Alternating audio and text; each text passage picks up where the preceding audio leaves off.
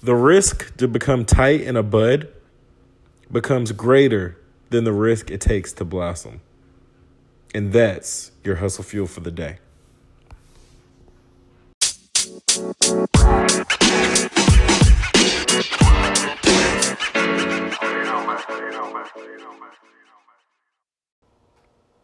Happy Friday, y'all. Welcome back to Hustle Fuel, episode 7.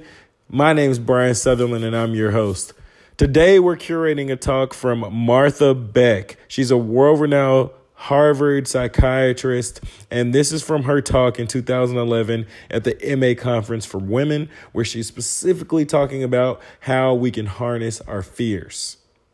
So, without further ado, here's Martha.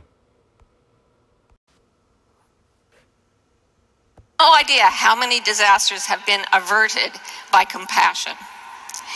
So self-calming is the first tool that you should use to calm your fears and to create so much more powerful effects in the world. The second thing is something called graduated exposure. This means I finally graduated from Harvard and I feel better. No, it doesn't. It means you gradually expose yourself to the things you're frightened of. And without knowing it, when I was 14, I started doing that. I started going into situations that frightened me and then realizing I was still alive. Now, recently, not so recently, for the last 10 years, I've been working with another life coach who is also a horse whisperer. And for my birthday, a couple of weeks ago, she took me out to work with a badly abused horse. This horse is terrified of being caught and has never let anyone touch her. So, and it's the funny thing is, once you've learned to calm yourself down, calming another being is one of the most rewarding things you can do. And it teaches you to sit more deeply into that compassionate part of the brain and sort of cement that experience so you feel it more and more often. So here's this terrified horse, just shaking and shivering and her eyes rolling. And we sort of cornered her. So this will be the horse, right? We gently, my friend and I, sort of walked up to her to the point where she was in the corner of a pasture, and if she was afraid to bolt past us. So then I just stood there until the shivering got a little less. At that point, I turned around and took a step away. Then I take a step nearer. The horse shivers with me a little closer this time. So I stay right there while she shivers and then finally relaxes because nothing's happening. And then I walk away.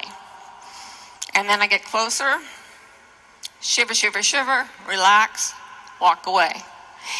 So it took about 15 minutes. But remember, people have been trying to capture and break this horse for months. And within 15 minutes, I could get close enough to her. Here she is, and there's my hand. Shiver, shiver, shiver. Walk away. And then finally, there's this magical moment where you reach out and touch the horse, and she shivers, and then she relaxes. And because I was gradual and didn't push her past what she could handle, when I walk away, she comes with me. And she'll follow me anywhere I want to go because I'm her safe place now. You can be your own safe place, guys.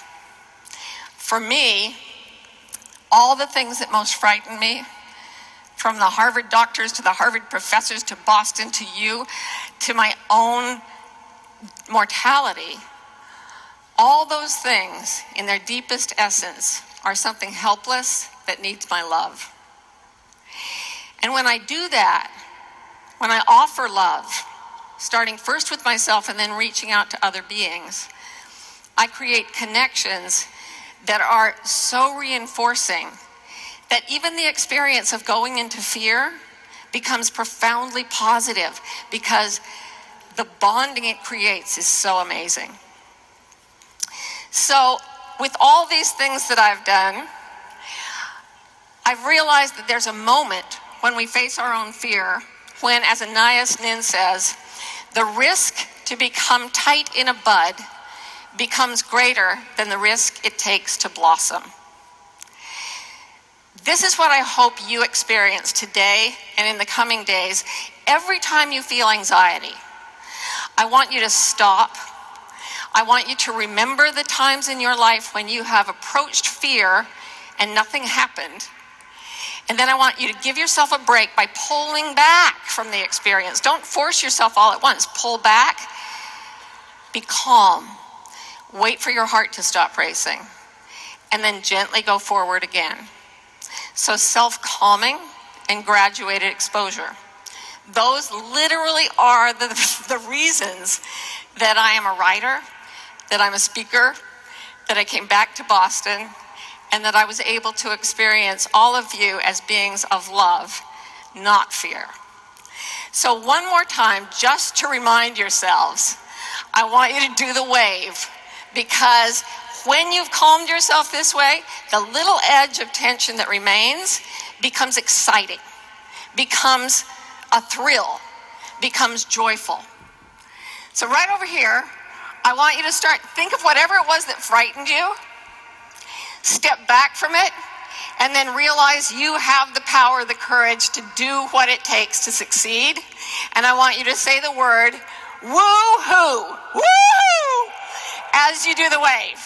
Okay, so this is the final response to the fear you brought into this room. Go.